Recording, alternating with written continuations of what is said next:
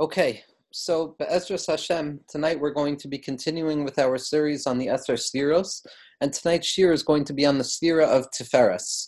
Now, the association with Tiferes is going to be one of the beauty of paradox. So the title of this shir is going to be Tiferes, the beauty of paradox.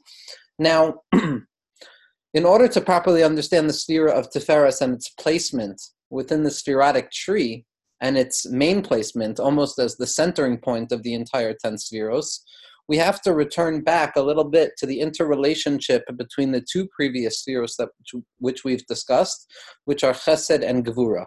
Chesed, on the one hand, we described as being associated with loving kindness, with Avraham Avinu, with the ability to move outwards out of oneself, to engage with the other, to move forward and engage in positive commandments through the psychological state of love, which is deeply rooted in the belief of unity of all things. And Gevura, which is going to be associated with Yitzchak Avinu, which is going to be associated with a severity, a retreat within the individual, a shov, a return to the self, wherein I no longer want to engage with the outside of myself, but I want to deepen my connection with myself, which is why the numerical value of Gevura 216 was the same as Omek, of depth, because in order to break through the surface expressions of things, it demands an act of severity, of breaking through and moving from the outside into the inside.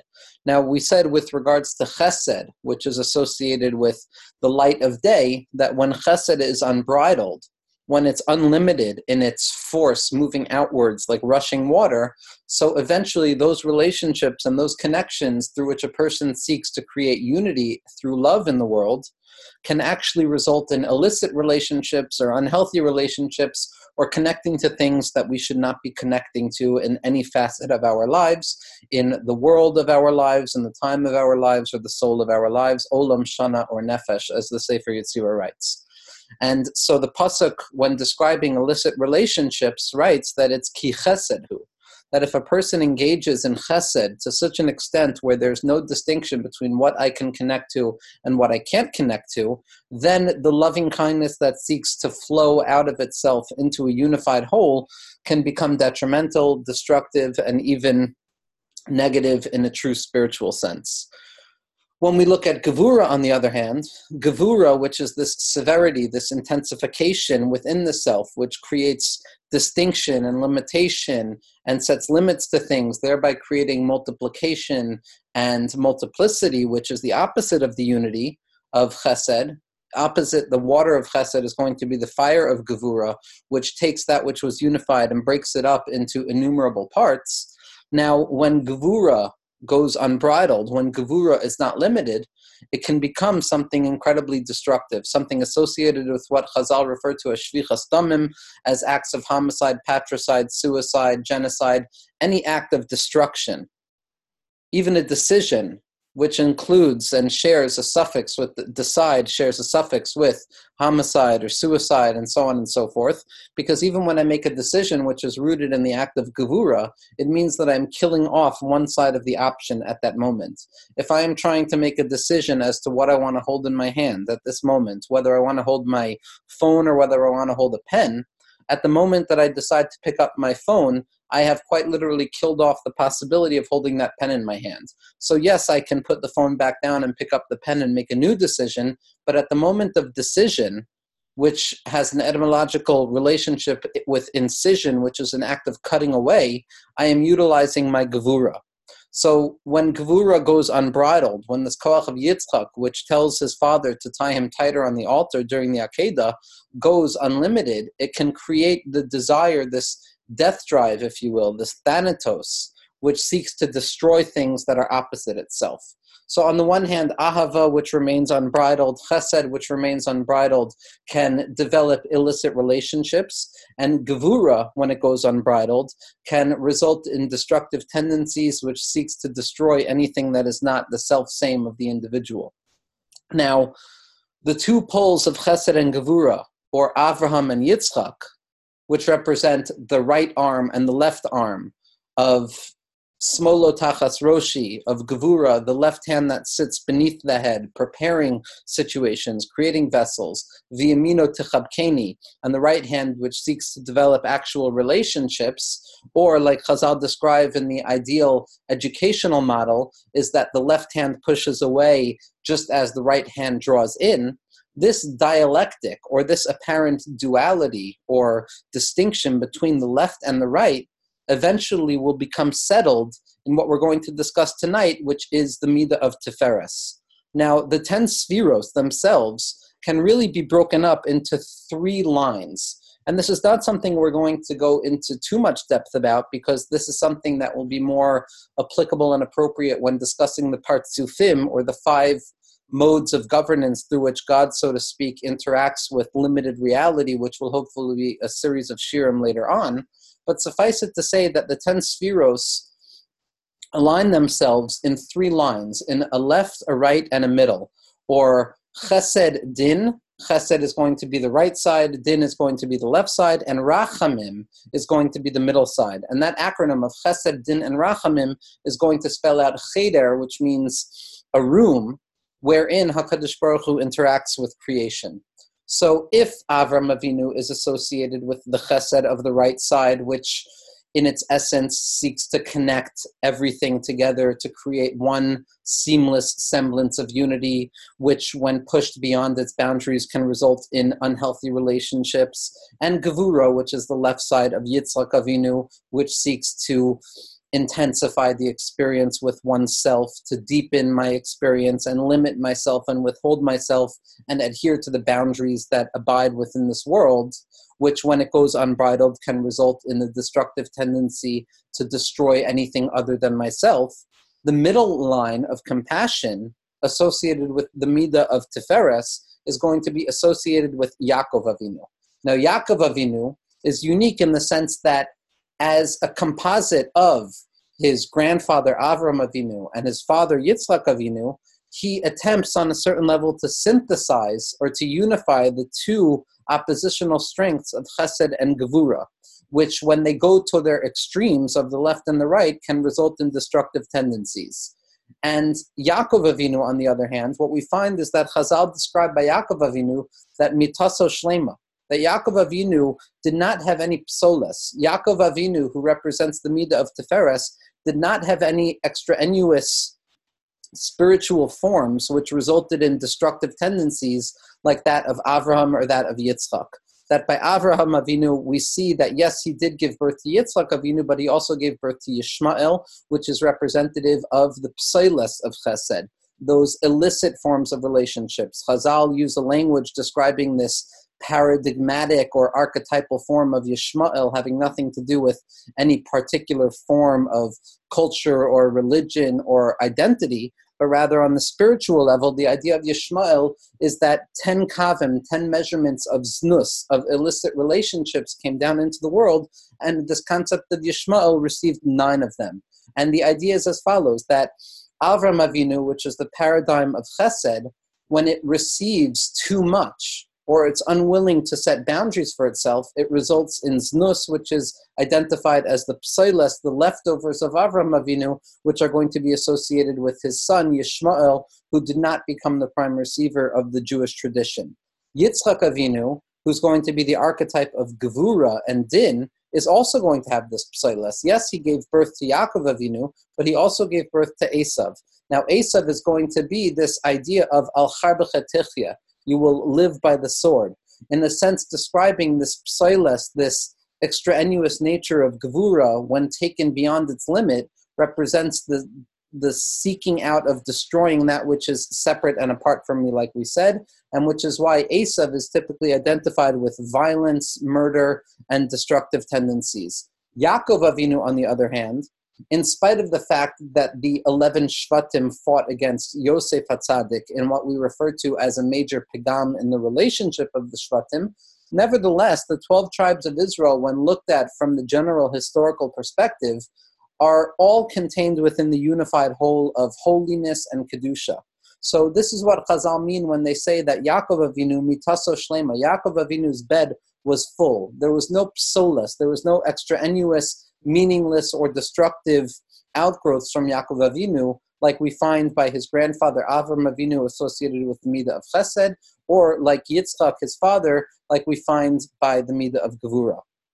Now, this Midah of Yaakov Avinu, which is Tiferes, the reason that it doesn't have any psolas, the reason that the Sfarim point out that this Midah of Tiferes does not have any extraneous or negative expression of itself, is because Yaakov Avinu is going to be taking and drawing from both the right side of Chesed as well as the left side of Gevura to result in a synthesis that exceeds the parts that comprise it.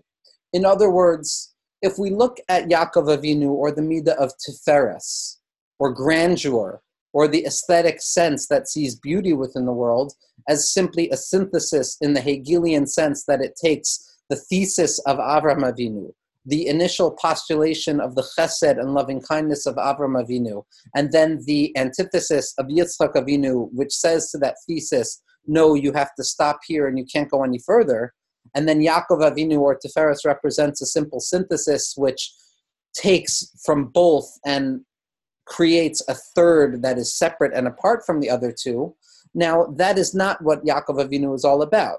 That would simply be a Hegelian sense of a dialectic where one stage is set in opposition to a second stage, which eventually results in a third stage that is neither the first stage nor the second stage. In terms of Kabbalistic thinking, or in terms of Kedusha, the synthesis of Tiferes, the unifying principle of Tiferes, is not that it negates either the Chesed or the Gevura of Avram and Yitzchak.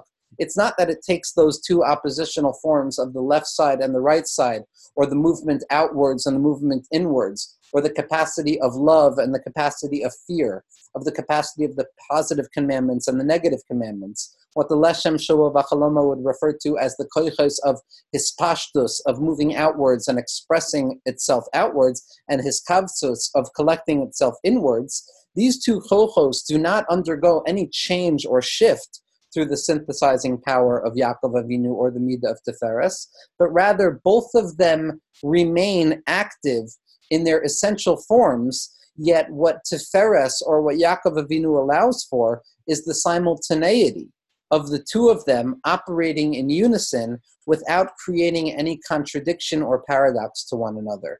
That the secret of Yaakov Avinu is not that he takes from Avraham and from Yitzchak and combines both of their strengths, both of the midos of Chesed and Gevura, and creates a composite form which is neither one or the other. The secret of Yaakov Avinu, which is Yoshev Ohalim, Yaakov Avinu Ishtam Yoshev Ohalim, the simple man who sat in two tents, the implication is that somehow, some way, in an impossible, paradoxical form, Yaakov Avinu, or the Midah of Tiferes, or the aesthetic sense of beauty that emerges from within the limitation of this worldliness, is the miraculous ability that takes two opposites, that takes trei hafachim, two things which are oppositional in their essential nature, and it allows them somehow to interact in unison, where neither negates the other and both operate simultaneity. Now, Tiferes is going to be this composite form wherein Ahava and Yira, or the movement outwards and the movement inwards, are going to be part and parcel of the same experience. The Ratzah and the Shov, the running forth outside of myself to cover more ground, to accomplish more spiritual activity, to engage in more things outside of myself, like the impulse of Chesed tells me, and this retreat inwards of the Shov, which says, I don't want to engage in the world outside of myself. I would only like to engage with the self-same nature of my unity within myself, because that's where I'm safe. Like the Ishbitzer Tzadikim and the Sod Yisharim writes so often, that Avram Avinu, the Midah of Chesed, was willing to engage in a world of Safek. It was willing to engage with the other. It was willing to take this idealized truth of Ahava and Chesed and choose to see the world in a positive way, like we spoke about. And therefore, Avram Avinu was willing to welcome the other. Avram Avinu was willing to engage. Yitzchak Avinu, on the other hand, the paradigm of Din, was uninterested in engaging with other people. He was not interested in entering into a space of any suffix. Yitzchak only wanted what was present in front of him, and he wanted the truth of spirituality to be abundantly clear. after the doubled vision of Re'ei Ra'inu, where Avimelech says that with regards to the midah of Gevura, we need to look twice to the depth of the matter, Yitzchak Avinu was uninterested in entering into any sfeikos, like the Tzaddikim of Ishbit says, which is why he never leaves the land of Eretz Yisrael.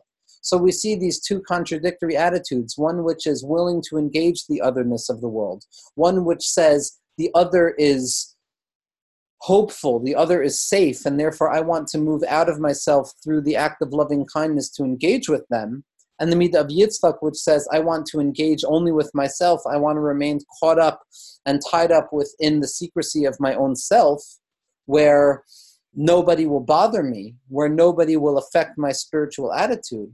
Yaakov Avinu comes along and he takes these two traits and he unifies the two of them, so that on a certain level, the midah of Tiferes, this midah of beauty, is also going to be represented by the concept of rachamim, of compassion. If chesed is loving kindness, and gevura is fear and limitation, Tiferes as a psychologically lived mood through which we see the world that we exist in on a day-to-day basis, in all of its mundanity as well as its holiness and sacred nature, is going to be a compassionate outlook on the world. Now, many Meforshim, many thinkers have asked the simple question of what is the difference between the midah of Avram Avinu, which is loving kindness or chesed, or a willingness to look outwards towards the other, and the midah of rachamim, of compassion, which is associated with Yaakov Avinu.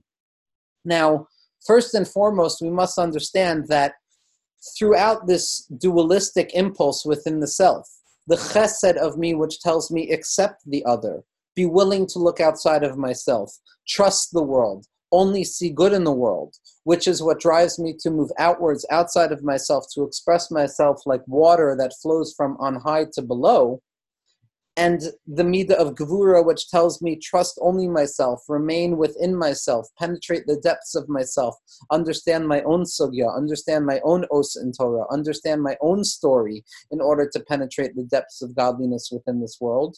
These two contradictory movements, these two contradictory aspects of religious observance, of ahava and yira, of moving outwards in the hopes that I will find something positive and refraining myself because I'm afraid that I will only find things that are negative, what that results in is going to be the midah of rachamim, the midah of compassion. Now, compassion is different than chesed in the sense that chesed is my desire as a giver to engage with somebody outside of myself because I have a love that is burgeoning within me. I want to do good for the other. I want to give over to the other. I almost want to impose myself on the other, like we saw when chesed goes unbridled. It's an overexpression of light which can inundate things in a negative manner. And gevura is that sense that I don't want to engage with anybody else. I want to stay solely within myself, self-saturated within my own ideals, because it's only in the hisboidedus, in the loneliness of my own soul, like we saw from Rav Soloveitchik in Lonely Man of Faith, that I'm going to be able to understand the splitness of myself, the duality of myself. Comes along rachamim, comes along compassion, and says that while on the one hand, I don't want to move out of myself, on the one hand, I want to stay self-same and unified within myself, private in the secrecy of my own self, or like Simon and Garfunkel describes so beautifully, that I have my poems and my books to protect me. I have no need for friendship. Friendship causes pain, it's laughter, and it's loving I disdain. I am a rock, I am an island. This idea of gevura says that all I need is myself. I don't need anybody else in order to engage in the world properly. I need to move inwards and retreat into myself. This paradoxical or dialectical movement, this pulsation of movement outwards and movement inwards, gives birth to compassion. Compassion says that while on the one hand I don't want to move out of myself, on the other hand, I am very well aware of the suffering and the presence of the other in my life. It's not a movement outwards that says I have something to give over, and therefore I'm going to give something over to another person which will satisfy a certain need within myself. Rachamim, in contradistinction to chesed, is a movement outside of myself, not because of my own feelings, but because of the presence of the other. The presence of the other, the humanity of the other, the fact that the other person, someone other than me, exists, is what beckons and allows for the rachamim, or the teferes within me, to grow. Because rachamim, or compassion, is going to be described, at least in this year, and based on the writings that I've studied and the teachers that I've learned from, is going to be identified as empathy. Now, if we look at chesed as sympathy, if we look at chesed as the ability for me to look at another person's situation and say, wow, that person is suffering, let me help them, and let me take from what I have and give over to them, empathy is going to be my capacity to join the other individual, not through my own perspective, not to sum them up through my own position, but rather to truly enter into their worldview, to wear their shoes, so to speak, as Chazal tell us, that I cannot judge a person until I walk in their shoes. And the Kotzker Rebbe, Zchusa Yogan Aleinu, tells us that it's impossible to ever fully experience the other person's shoes, so that true empathy on a certain level is entirely impossible. Nevertheless, empathy tells me, or rachamim tells me, that I see the other. I understand their position. I understand that I experience something similar to what they're experiencing. And I can intuit from their own experience or from my own experience what that person must be feeling. So it's very different than sympathy. Sympathy is not entering into the other person's shoes. It's not entering into the other person's lived condition as a human being. It's rather from my own removed position offering them something that I have within myself. That's the midah of Avram Avinu. The midah of Yaakov, on the other hand, the midah of Rachamim, is when I leave my self-situatedness from within my own self-consciousness and I decide to join the other. I look at the other person and I become aware on a certain level that in truth and the deepest parts of the soul, we are both experiencing the same difficulties. That just like I am a person who experiences longing and desire and pain and fear and hope, and I come from a place of grandparents and great-grandparents, I'm going towards a place of children and grandchildren and great-grandchildren, and I am simply a part or a cog in the process of history, so too, the other person who stands opposite me or in front of me is also part and parcel of the trajectory of history. They also had parents that loved them. They also had grandparents who had dreams for them. They may also have future progeny which will carry on their message. They also feel pain and they feel fear and they feel anxiety. And most importantly, the most real shared experience that we have with any other person is going to be a shared sense of vulnerability. The simple truth that both me and the other person are human.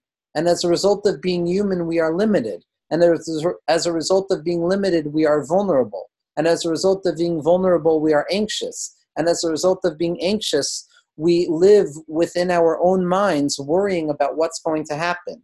When I'm capable of entering into that space with another person and recognizing that their behaviors emerge from the same lived sense of being a human being that my behaviors emerge from, at that point I am capable of joining the other person and offering them what I have to give, not because of the impulse of chesed or loving kindness, but rather because of the deeply shared sense of humanity that we both experience. That is the midah of rachamim.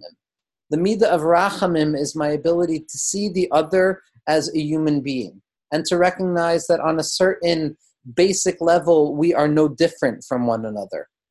There's a remarkable teaching. In fact, it's one of my favorite teachings, I would say, that's first expressed by the Baal Shem Tov, and then it's expressed by the Maggid of Mezrich in his Sefer Or HaTorah, and then it's brought down in the 33rd parak of Tanya from the Alter Rebbe. It's also brought down, or it's hinted to, in the 45th parak of Tanya from the Alter Rebbe, and it's also referred to in Likutei Torah from the Alter Rebbe in Parshas Vayishlach.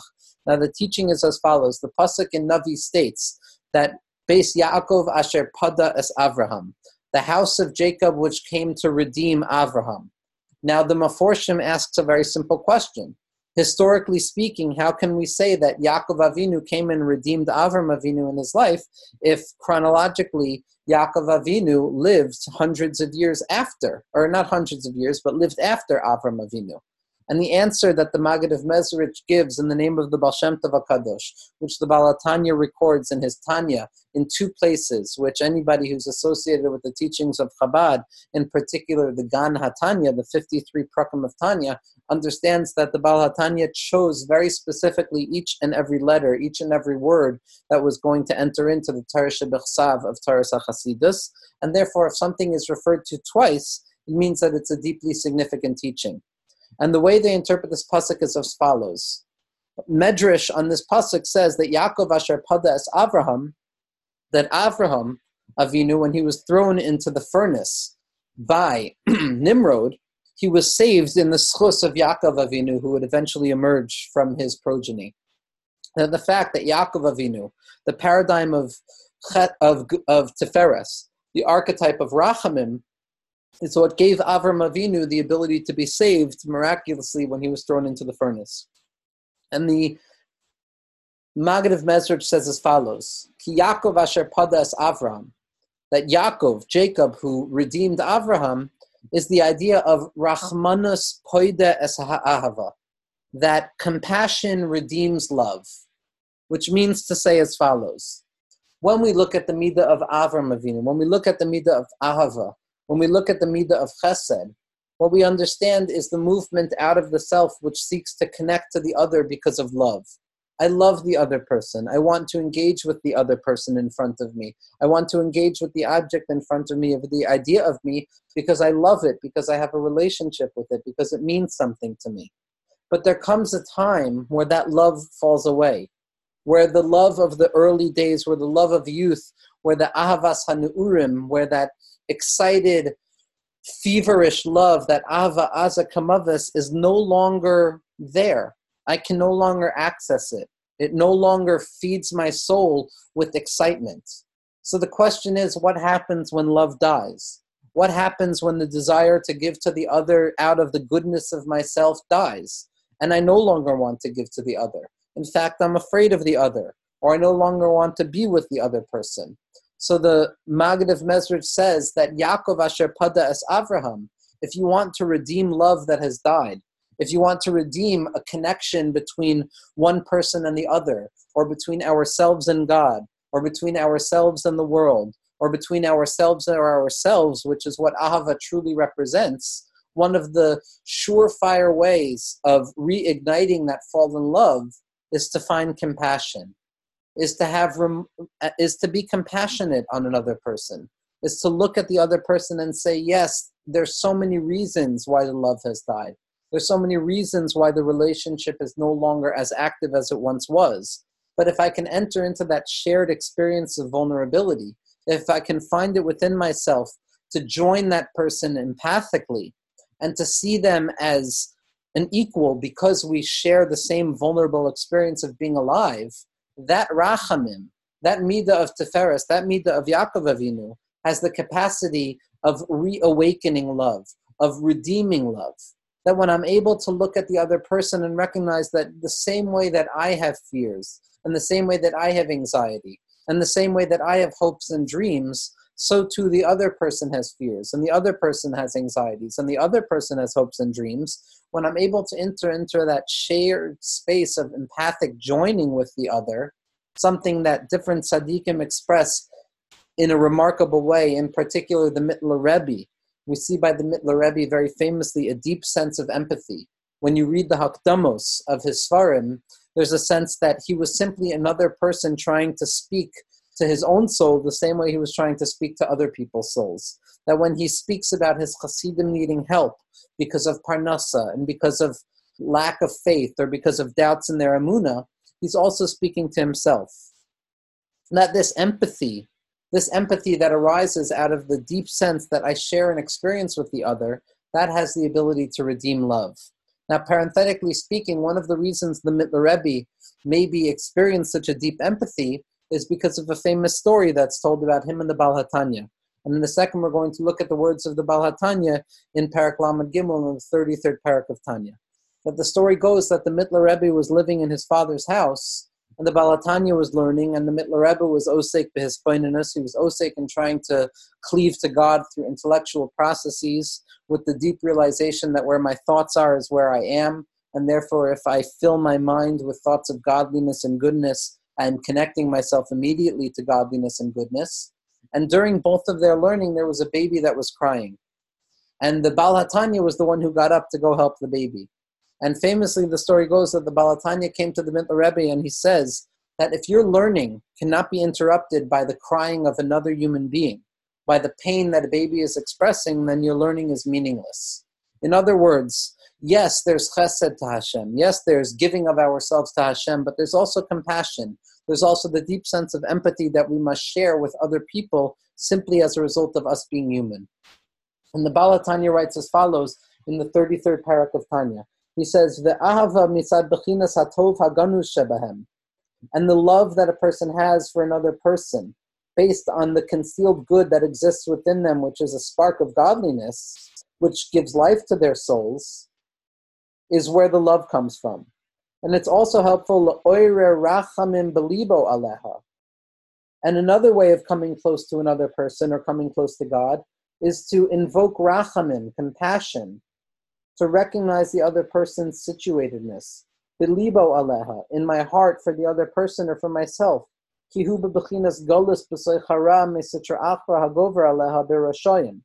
That when I look at somebody who is other than me, when I look at somebody who I can no longer love, when I look at somebody where chesed is no longer the active principle in my life, the Baal HaTanya's Eitzah, based on his Rebbe, the Mittler Rebbe, the Maggid of Mezrich, who was getting it from the Baal Shem Tov, it says as follows, V'harachmanus mivateles hasina, that compassion negates hatred, that I can hate somebody, I can be furious with somebody because of what they've done to me, and I can judge them left and right, and I can assume that it's all been purposeful and that they're meaningless in my life. But the moment that I'm me'orer rachamim, the moment that I realize the shared humanity with that individual, the fact that they're as vulnerable as I am, at that moment, mivatelas hasina, the hatred goes away. Me'oreres ha'ahava, and it gives birth and it invigorates the love. Kenoida, as it is known, mimasha kosov, like the pasuk says, liYaakov asher pada es Avraham. To Yaakov Avinu, the midah of Rachamim, which comes and redeems the midah of Avraham Avinu. That compassion, or Tiferes, allows for the fallen love to be born again, to be inflamed again.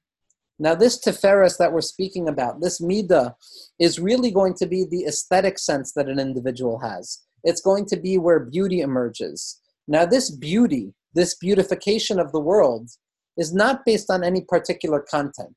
The midah of Yaakov Avinu is not the content that appears beautiful, but rather the perspective which allows us to see beauty. This is a very important idea.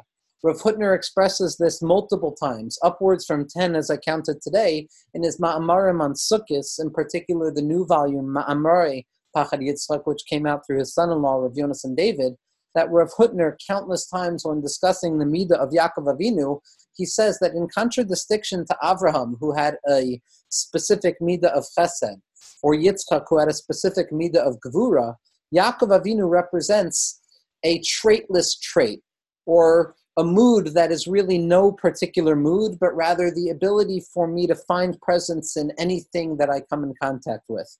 That Yaakov Avinu was the preparation, the midah of Tiferes, is the ability to frame existence in whatever way we want to frame it. When I look at the world, I can see ahava and I can see yira. I can see chesed and I can see gevura. I can see presence and I can see absence. I can see darkness and I can see light. I can see joy and I can see suffering. I can see shacharis and the boker and the light of the morning, or the darkness of the dusk, which is the midah of mincha of Yitzchak Avinu. The midah of Yaakov, the midah of Tiferes, allows me to look at both of those situations and to frame them according to whatever needs to be done at that moment. That Yaakov Avinu doesn't have any particular midah, but rather Yaakov Avinu's midah, according to Rav Hutner, is the ability to enter into any situation and find God there. That Yaakov Avinu says, Ahava and Yira, those are not contradictions because everything is an expression of the divine qualities in the world. And it's this framing that allows me to see the beauty in the world. When the Meforshim discuss the word Tiferes, it's rooted in the word Pe'er. Pe'er, or beautification, or the aesthetic sense that emerges out of this world, according to the Malbim and according to the different Meforshim of Tanakh, is in truth the ability of differentiated parts emerging in some unified whole to create a sum that is greater than the total of their parts. In other words, when a person looks at something that creates the aesthetic sense, a painting, for example, on a deep level beyond the simple image of the painting, there's the deep sense that what I see in front of me is a combination or a unification of many disparate points of paint, many different hues, many different shades, many different colors, and it's specifically the unity that emerges out of these opposites that allows me to see something beautiful. That if something is monolithic, if something is singular, if something is either one or the other, black or white, chesed or gevura, they might be powerful, but there's nothing beautiful about them. There's nothing beautiful about the brute force of love associated with ahava, or the deep negation of things associated with gevura. It's only in the impossible composition of opposites as they operate in simultaneity together where beauty emerges. Pe'er, this beauty, is going to share the same etymological roots and even the letters as the word afer, or dust and ashes, or ashes really, afer. And Chazal already in discussing the halachos of Tisha B'Av recognize this when they say that afer tachas pe'er or pe'er tachas afer. Now the thing about ashes, like we saw when discussing the Midah of Yitzchak Avinu, is that fire comes and it negates everything. It takes something that was unified and it breaks it into irreducible points. That fire takes something that was whole and it disintegrates it into manyfold forms or manyfold parts which have no relationship with one another. Pe'er, or his pa'arus, or beauty, emerges when all of those things which appear to be separate and distinct from one another, all of these oppositional traits, the opposition between Avram and Yitzchak, the opposition between moving forward and moving backward, the opposition between all the binary oppositions of light and night, and darkness and light, and goodness and evil, and positive commandments and negative commandments, and moving outwards and refraining and moving inwards, or Ratzah v'Shov, or Shacharis and Mincha, all of those become unified in the fact that they create or they give of themselves to a greater image that is Tiferes, where the Pe'er comes from taking the separated pieces of Afer and Afar and the separateness of ashes and seeing that in truth they can create an image that is greater than the sum total of its parts. That Yaakov Avinu's ability to frame existence, to look at life and see goodness in spite of the fact that there is a shinoi, in spite of the fact that there are changes, in spite of the fact that there have been many situations where Yaakov Avinu and we as the followers of Yaakov Avinu do not find goodness, that we are capable of finding light even within darkness and darkness within light. That we can wrestle with the Ish of Esav, we can wrestle with the Saro Shel Esav in the darkness, at the Ma'avor Yavok, at that passageway between light and darkness, where Yaakov Avinu represents the ability to engage in frightening darkness and come out unscathed, and even with a deeper sense of holiness. That's only through this ability to unify opposites without negating one another. That Yaakov Avinu is the Ish Tam Yoshev Ohalim. Chazal tell us that Ohalim is a lashon plural, that it's a pluralized language in the sense that Yaakov Avinu occupies two tents. He occupies the tent of Avram Avinu, and he also occupies the tent of Yitzchak Avinu. Different tzaddikim have pointed out that Ohel, or tent, is the acronym or the Roshei Tevos of two different words. Or Hameir La'atzmo, a light that emerges and shines for the individual themselves, which is going to be the Midah of Gevura, where I allow light to penetrate deeply within myself, and Or Hameir Lezulat, and a light that emerges outwards to the other. So that Yaakov Avinu is really going to be this yashar, this straight path, which doesn't have the ability to deviate because it contains both potentials within it. that anywhere that Yaakov Avinu looks, he finds his truth, which is why the Midah of Tiferes is associated with Emes. Emes, Chazal tell us, truth is based on the fact that the beginning, the middle, and the end are true to themselves. That there's a sense of continuity, there's a sense of Yashrus, there's a sense of a Mavrich Meha Elyon El HaTachton, that the Midah of Tiferes, this middle point, emerges from the beginning and it descends down to the end and it can move upwards and downwards at once. The Yaakov Avinu lo meis. Yaakov Avinu doesn't die. There's no opposition to the Midah of Emes because Emes is based on my perception at that moment. That Yaakov Avinu's Midah of Tiferes, or the lived sense of Tiferes that chooses to see positive in the world and chooses to see unity in the place of opposition, which so often leads to hopelessness and despair, is that everything that I engage, everything that I encounter becomes an opportunity to serve God, becomes an opportunity to elevate that situation to holiness. That's the Midah of Tiferes. That's the traitless trait of Tiferes, which is in truth the ability to utilize any opportunity and to serve God. Whether it's night or day, whether it's dark or light, whether it's good or bad, whether it's scary or it's serene, both of those opportunities allow for me to serve God. For this, we can understand the language of the Zohar, which teaches us a simple truth about the halacha of the tefillah of Ma'ariv, the prayer of Ma'ariv, which is associated with Yaakov Avinu, Shacharis, which is associated with the birth of a new day, with the Chadashim Lebekarim Rabba Amunasecha, the hopefulness of a new day, prior to the pollution and the disintegration that takes place when human beings walk upon the earth. The Tefillah of Shacharis is associated with the hopefulness to face the day, a hopefulness that today will be the day, so to speak. Mincha, on the other hand, is associated with Yitzchak. It's a time of din, it's a time of death, it's a time of destitution, where the day gives room for the night, and darkness overtakes light. Yaakov Avinu, on the other hand, is associated with the tefillah of Ma'ariv, with the nighttime prayer. And surprisingly, we find that there's an important distinction between the two first prayers of Avraham and Yitzchak, or Shacharis and Mincha, and between the third prayer of Yaakov Avinu. That the first two prayers are going to be commandments. They're going to be positive commandments where a person has a call to prayer. There's a certain responsibility. Yet Ma'ariv, on the other hand, is going to be referred to as a reshus. It's going to be optional. While the first two prayers are positive commandments, the third prayer is going to be optional. And the way the Zohar describes this is that the sense of commandment, the sense of being called to engage in a specific behavior at a specific time, is rooted in the sense that at this moment, there has to be a particular way of engaging with the world. There's a specific strength within myself that needs to see the world in a particular way right now. Yet reshus, or permission, means that it is up to me. It's volitional. And this volitional action, this choice to see God in the world or not to see God in the world, this choice to see darkness or light, is attributed to Yaakov Avinu. It's the ability to make any moment positive. It's the ability to look at anything that is in front of me.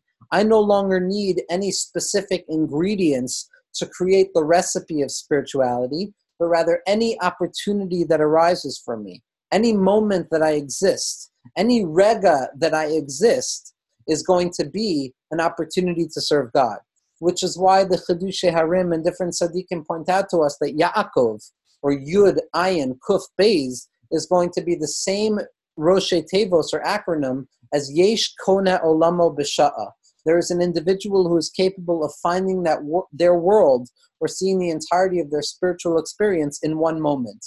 Because for Yaakov Avinu, all that matters is that it's a moment. It doesn't matter what's happening right now. The Midah of Tiferes, this trait within myself to see beauty in the world, to be compassionate on myself or to be compassionate on the world, is not contingent on any structurized form, but rather it's conditioned or contingent on my perception.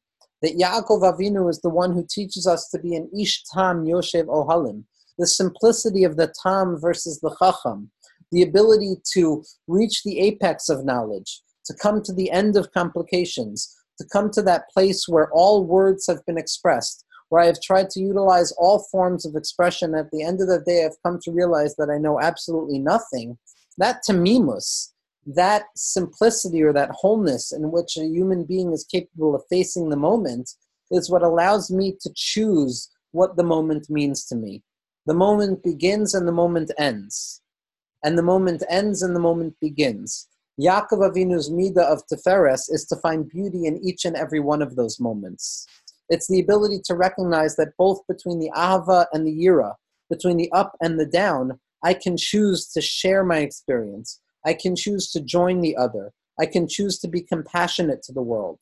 And in this sense, even when I encounter darkness, Ma'ariv, or the tefillah of Yaakov Avinu, is associated with darkness. And on a certain level, Yaakov Avinu is the forefather who experienced the most darkness. But Yaakov Avinu was capable of saying, Ma norah hamakom hazeh. How profoundly frightening is this moment? How profoundly meaningful is this experience? Like Chazal tell us that Norah teaches us that it's not only when God reveals himself in the world where we can find God, but it's also in the times that Hashem conceals himself that we can find him. That ayeno rasecha, where is the Norah? Where is the powerful lordship of God in the world? And Chazal tell us something so profound that it's specifically in his refrain from punishing other people that we can find the nora'ot, that we can find the wondrous acts of God in the world. So that bein chesed and bein gevura, bein expression and bein removal, we experience the light of HaKadosh Baruch Hu. The midah of Yaakov Avinu is this ability to enliven the moment, that there is no moment that is dead. Tiferes allows me to see the beauty that emerges out of each disparate moment, and it allows for a paradoxical and simultaneous relationship between good and bad. I'm no longer the infantile child who can only see good or bad, or light and darkness, like Donald Winnicott would say, but rather I am the mature individual who is now capable of understanding that the world is never either or, but rather is a composite form of both and, that it is always dark and light. It's neither light nor darkness because it's always both, because what it's truly contingent on, my relationship with the world, is truly based on my perception, on my framing, on what allows me to see the beauty in the world. And like we said, in the name of the Balatanya, in the name of the Alter Rebbe, in the name of his Rebbe, the Maggid of Mezrich, in the name of their Rebbe, the Baal Shem Tov HaKadosh, Rachmanis poida es ha'ava. When I'm able to look at the world in a sense that every opportunity allows me to engage with godliness, it allows me to take that which is permissible and is optional, which is a reshus, and allows me to elevate it, like the Ramban says, Kadesh atzmacha b'muter lach, elevate yourself with that which is permissible or open in front of you. In other words, engage in the midah of bechira, of volitional choice, which is so deeply related with Yaakov Avinu. The bechir sheba avos, the chosen one of the forefathers. Bechir is also going to be the letters of bechira, because volitional choice only emerges, like we've spoken about so often, especially in the Shir Man Rav Kook and Reish Milan and the Leshem Sheba V'Chaloma, is that the purpose of creation is to allow for the even playing field of volitional bechira. And the only way that volitional bechira emerges is when there is a distinction between things, when there is good and bad, or positive and negative, or light and darkness. That is the midah of Yaakov Avinu, the individual who teaches us how to choose to engage with godliness. Rishus allows me to choose. The optional choice of davening at night makes it a much deeper relationship because I have volitionally chosen to engage in it. And when a person finds themselves stuck in a space where ahava has died, where gevura has overtaken ahava, or where gevura becomes the only reigning midah, or when chesed becomes the only reigning midah, it's specifically the midah of Yaakov. It's specifically the Rachmanis that has the capacity to be poida es ahava. And this is what the Sod Yesharim Schusi Agen Aleinu, Rav Gershon Henach Radzin Schusi Agenu writes so often, but in particular in the 63rd teaching, in his teachings on Rosh Hashanah, he writes as follows, that in Musaf Rosh Hashanah, we say in Musaf, we say that Ha ben yakir li Ephraim, im hu led shashuim, midei dabribo, zachar eskerenu od, rachem alav. That specifically Ephraim, specifically the lowest of the Shvatim. The pasuk says, is it true that he's my loved child? No. God doesn't like Ephraim at that moment. The nation of Ephraim, the tribe of Ephraim, is fallen and broken. So how is it that I can find love on this fallen place? How is it that God can come and love something that has fallen from grace? It's specifically by speaking about Ephraim. And by speaking about Ephraim, I begin to recognize that Ephraim is a human being just like me. And then when I recognize that Ephraim is a human being just like me, Zachar Eskerenu Od, I remember him. And I begin to recognize that there but by the grace of God go I, that I am no different than the other. The Rachem Acharemu, that I will have the ability to be compassionate about him. Homu Me'alav, my innards yearn after him. When I'm capable of recognizing the shared humanity of another individual, when I recognize that the person who bothers me most is in truth simply a reflection of myself, that Yaakov and Esav are twins in the sense that they both represent this duality, this midah of Tiferes, and my necessity to choose between one or the other, it's specifically there where I can be able to embrace the world in its fullness. Unlike the midah of Chesed, which can only embrace the world through loving kindness, and unlike the midah of Gevura, which only embraces the world through negation and severity, the midah of Yaakov Avinu, Yoshev Ohalim, who occupies both tents, the tent that emerges inwards and the tent that emerges outwards, it's specifically by Yaakov Avinu, by Rachamim, that I'm capable of seeing the beauty of the world, the grandeur of the world that appears from the disparate nature of things. The beautiful picture that takes place specifically because of the contrast of colors. Yisrael asher b'cha et pa'er, God says, that the Jewish people in whom I will take glory and who I will find grandeur. It's specifically the fact that each and every Jew is different, that each and every person is different, that we create this beautiful image of Bnei Yisrael, the children of Yaakov Avinu. Had it been a monolithic path, had it been only Kohanim or Leviim, that would have either been Chesed or Gevura. It's specifically in the Israelim, in the Hamon Am, in the general population, where we find this multiplicity, this differentiation, this opposition, that instead of creating pain and distortion, gives birth to beauty and unity. Next week, Be'ezras Hashem, what we're going to be discussing is, in fact, the midos of Netzach and Hod. We're going to discuss the next two spheres together, as various Mikubalim have pointed out, based on the Zohar, that Netzach and Hod are really Trei Palge Gufe.